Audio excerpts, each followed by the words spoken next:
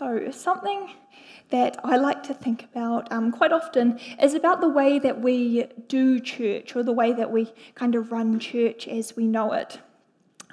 It's something that I find really interesting. I find it really interesting to hear maybe how other churches do things, what their experience of church is, what they might prioritise in a week or on a Sunday morning.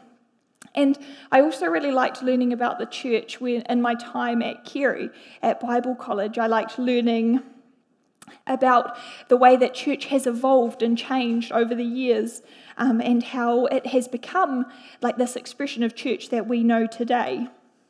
And it's interesting because it is all so different.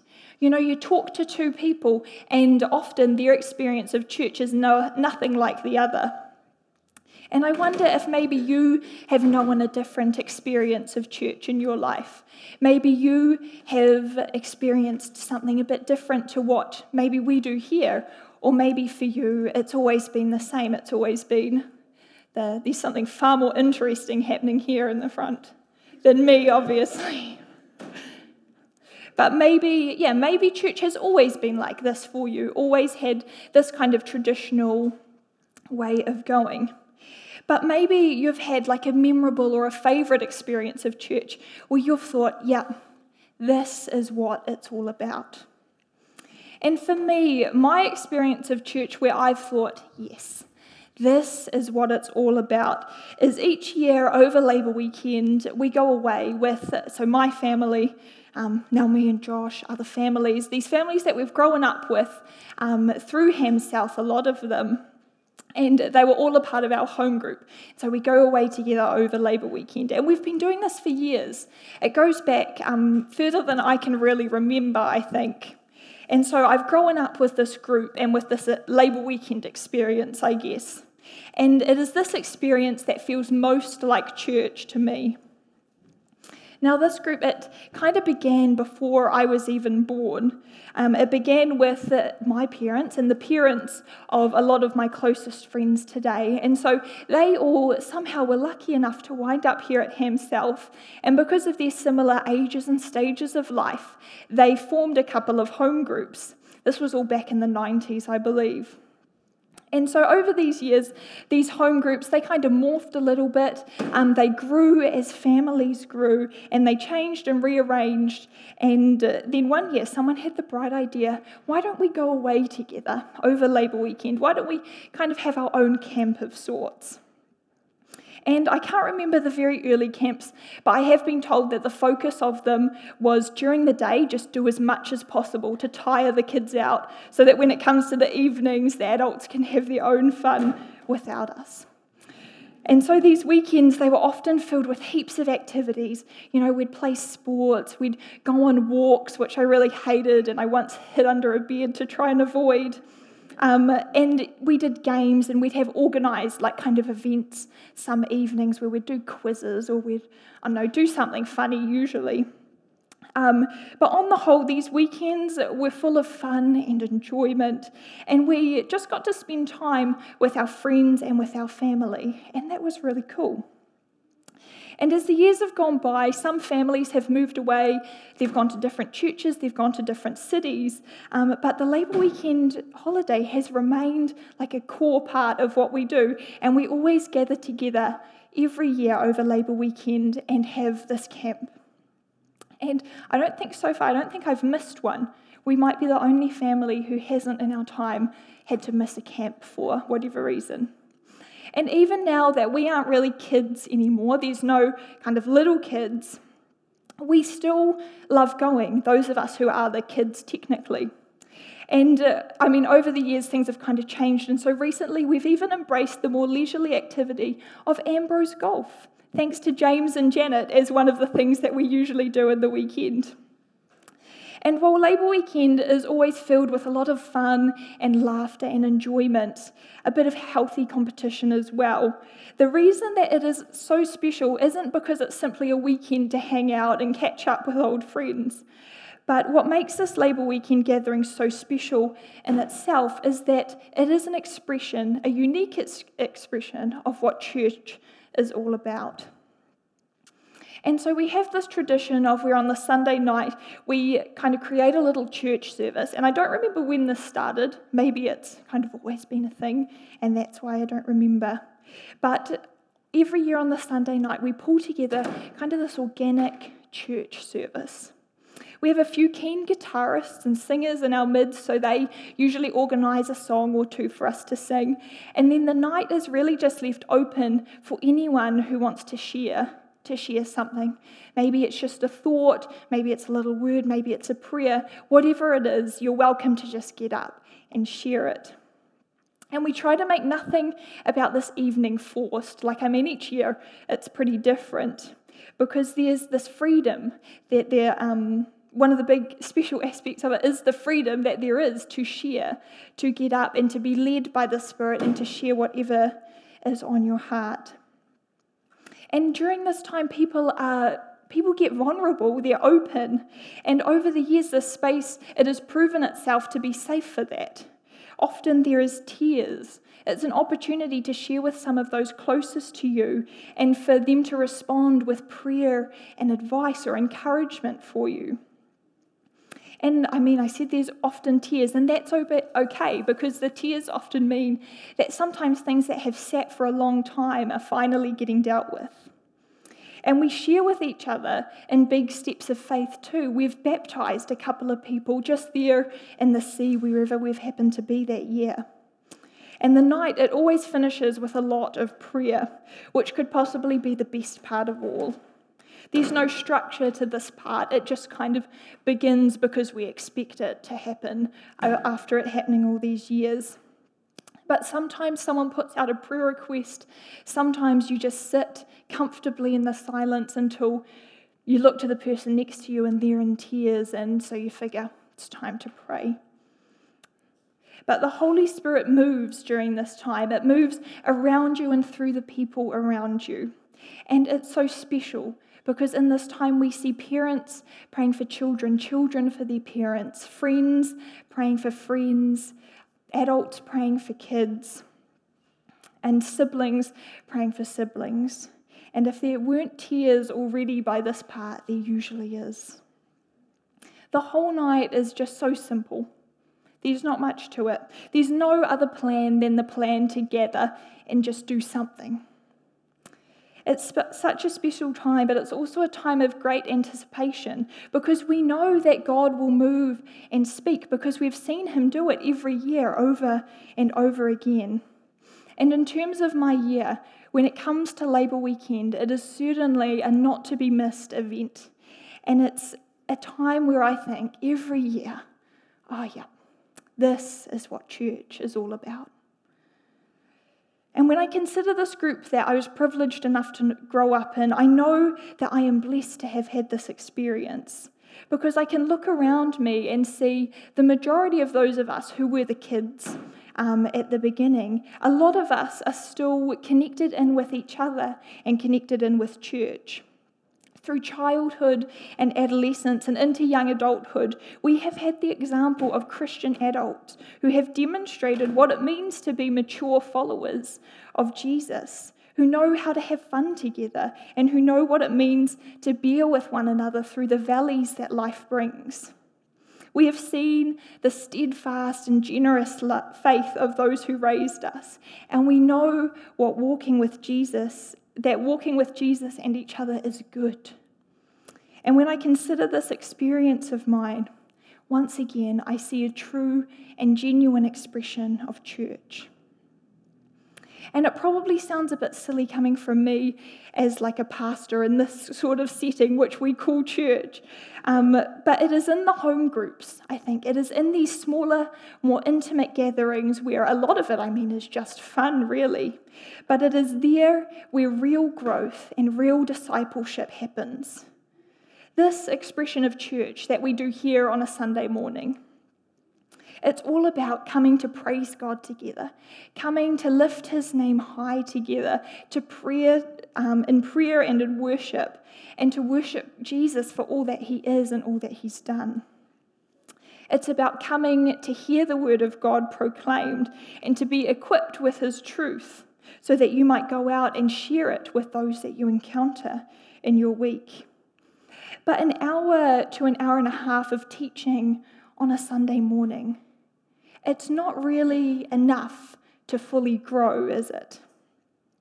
I mean, imagine if we only physically grew for an hour and a half each week. I worked out that if I were to only have grown an hour and a half each week, I currently would be the size of a 3-month-old baby. And even my oldest grandparent, she would only be just reaching the size of a 9-month-old baby.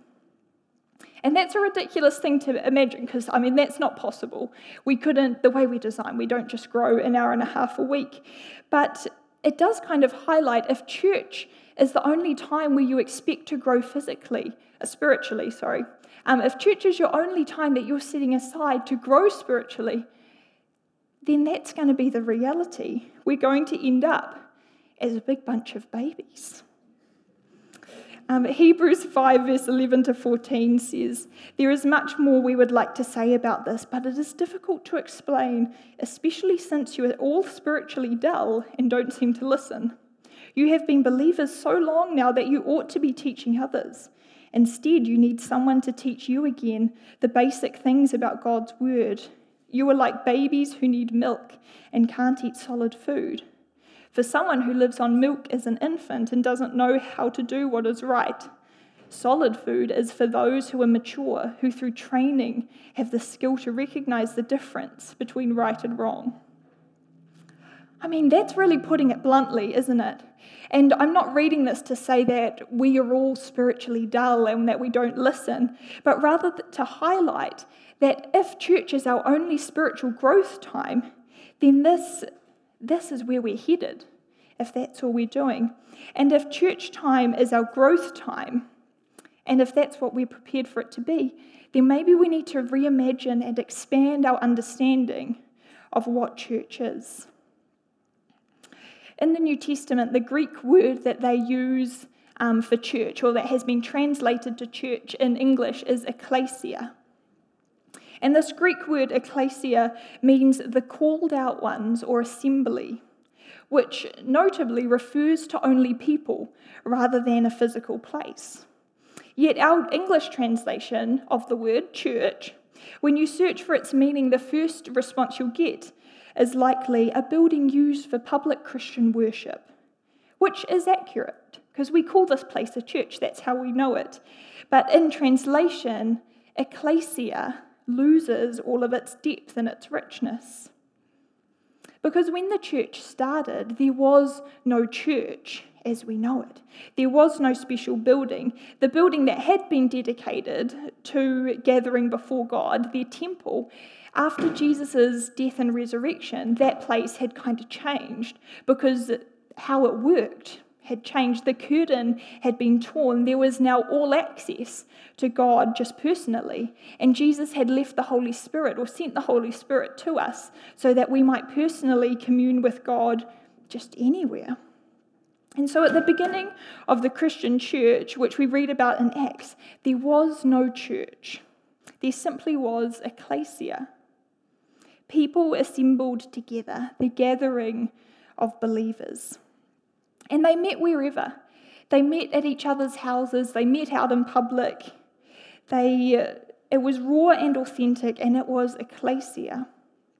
Before there was church, before there was a building, before there were denominations and different groups, the believers gathered in their homes. And Acts 2 tells us they formed a community where they devoted themselves to the apostles' teaching and to fellowship, to sharing in meals and to prayer. And all the believers met together in one place and shared everything they had. They sold their property and possessions, and they shared the money with those in need. They worshipped together at the temple each day, met in homes for the Lord's Supper, and shared their meals with great joy and generosity, all the while praising God and enjoying the goodwill of all the people. So I note in that it does still mention that they met in the temple to worship each day. Their communal gathering, which was likely kind of most similar to what we're doing here, it was still so important to them, and it was a big part of what they did. I mean, they met every single day. But the key is that that wasn't all that they did. They didn't only gather in the temple. Outside of their daily worship gatherings, their lives were filled with other routines and practices which altogether helped to feed into their spiritual growth. They devoted themselves to the teaching of the apostles, to fellowship with one another, to sharing meals and to praying together. They all met together and they shared their money and their resources, and they shared in communion. It sounds to me like their lives might have been a little bit like a never-ending Labour weekend, which is a little bit scary. But what I'd like to draw out from this is how each of these separate things that they did, each of them in its own self is a unique expression of what ecclesia truly is. The believers devoted themselves to the apostles' teaching. They devoted themselves to learning more about Jesus, to deepening their understanding of who he is. They devoted themselves to having the scriptures opened to them, having them explained to them, all so that they might know God better. The believers devoted themselves to fellowship with one another. They devoted themselves to simply being social, to sharing their lives with other believers, also that they might grow closer in relationship with one another. The believers devoted themselves to sharing meals together, including the Lord's Supper. They devoted themselves to eating together to ensure everyone was physically fed, and they devoted themselves to remembering what had drawn them together, to remember Jesus and his sacrifice for them, also that they might grow closer in relationship not only with one another but with God. And they devoted themselves to prayer. They devoted themselves to prayer for one another, prayer for the church, and prayer of praise, also that they might lift up to God what he had graciously given them. And they devoted themselves to meeting together to share all that they had, money and resources. They devoted themselves to caring for one another, to checking in with one another, and to supporting one another out of the abundance that they collectively had. Also that they might live in a way where they fully trusted and relied on God. The believers devoted themselves to worshipping together in the temple each day. They devoted themselves to praising and to worshipping God, to lifting his name high in praise. Also that they might join with the angels of heaven in lifting the name of Jesus high and proclaiming his wonderful power. And the believers devoted themselves to sharing with great joy and generosity and enjoying the goodwill of God's people. They devoted themselves to living a life of abundance, where they looked keenly for God's movements and opened opportunities for God to work in their midst. They devoted themselves to gratefulness and to living a life that was centered on others, on caring for others, just as God cared for them. And it was also they might live a different and standout life that glorified God at every turn.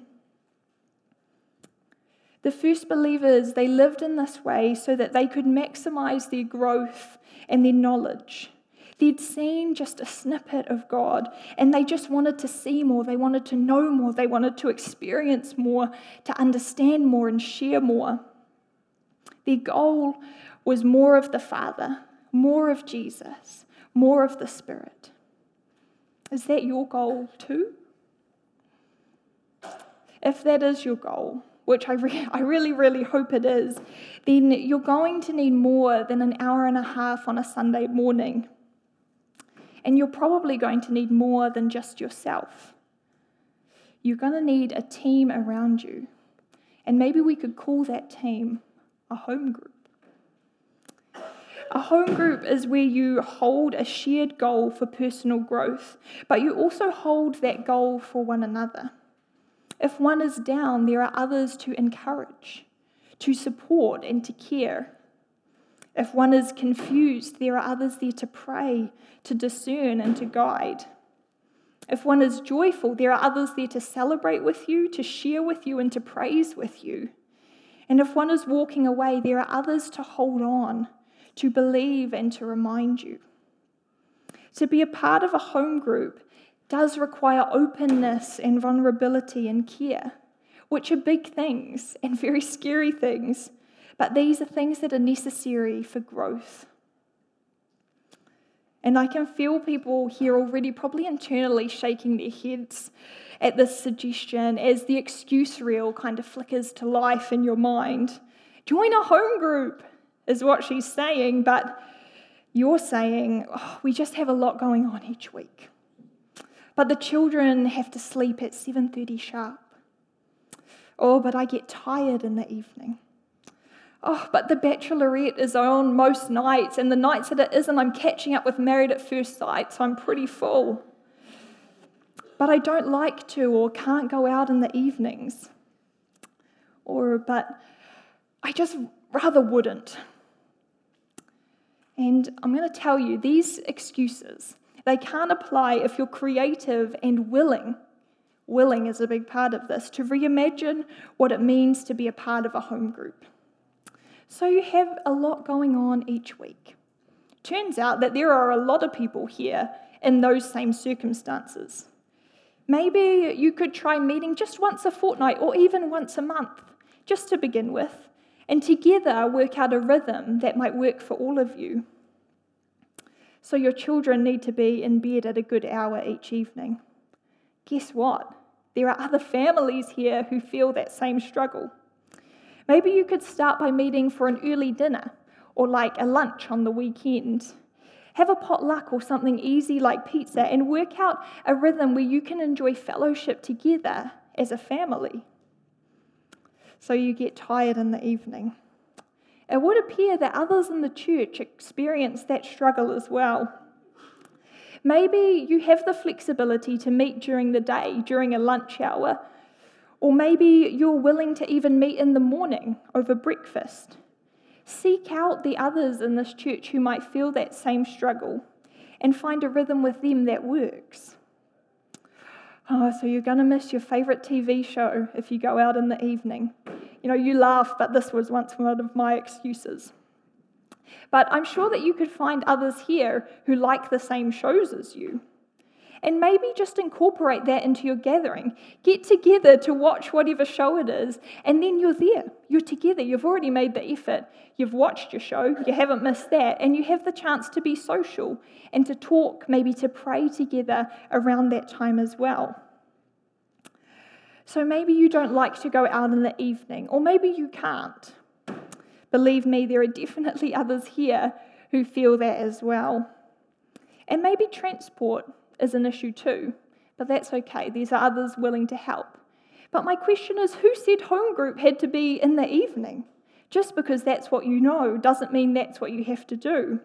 Find some others who are in a similar position, and maybe there's a morning or an afternoon in the week where you could gather. And ask for help if you need it around transport or things, because there are others who would be willing to help you there. Or maybe you'd just rather not. So laziness is not necessarily something that I can have a quick fix to, other than just give it a go. And I'll be honest with you, I can be the queen of laziness at the best of times. It often seems preferable to just sit on the couch or continue doing my own thing than get up and go out or do whatever it is that I have to do. But for example, when I gave it a go, when I got up and I started cooking like proper meals rather than just like real simple things, I found I really enjoyed it. And when I got up and gave painting the house a go, I found that it was actually really satisfying to see the progress. I won't say I enjoyed it, but it was satisfying. There was a real sense of achievement there. Let me put it in other words. So you'd rather just not enjoy deepened and strengthened relationship with God and others. And if your answer to that is still no, then I guess I can't help you. But if your answer to that is anything but no, can I suggest, give it a go. Find a group of people, even if it's just 3 to begin with, and try to make a start. Try an initial meeting and see what comes from it, because I think you might like it. Home groups or small groups or connect groups or cell groups or life groups, whatever you want to call them, aren't a set thing. They don't have boundaries around them, and they don't have to be like what you traditionally know or expect. Push the boundaries out. Be experimental, be a little bit creative, and just try to find something that works for you and your family and those that you want to meet with.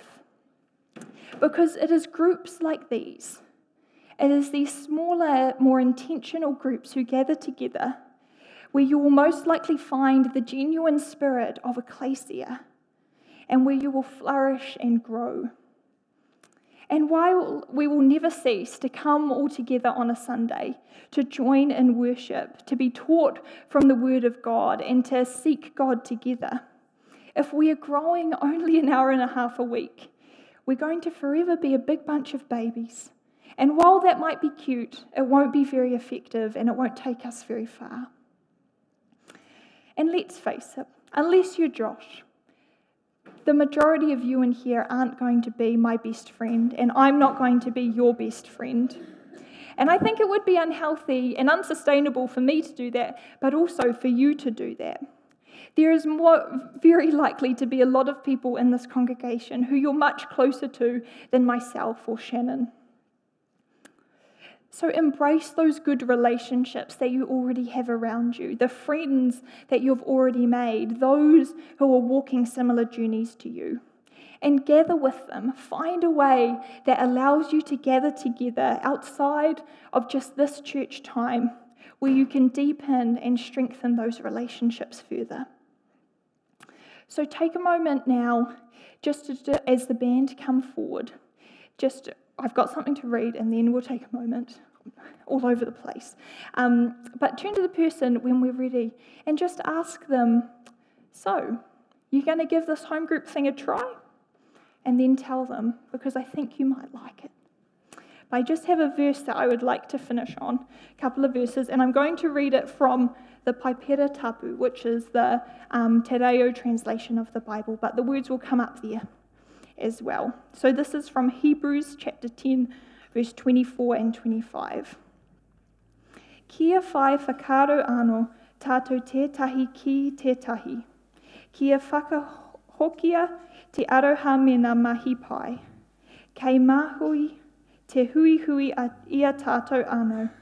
Kei pera me te hanga a etahi. Engari me whakahauhau tētahi I tētahi. Kia nui rawa anō hoki I te mea ka kite koutou ka tātā te rā.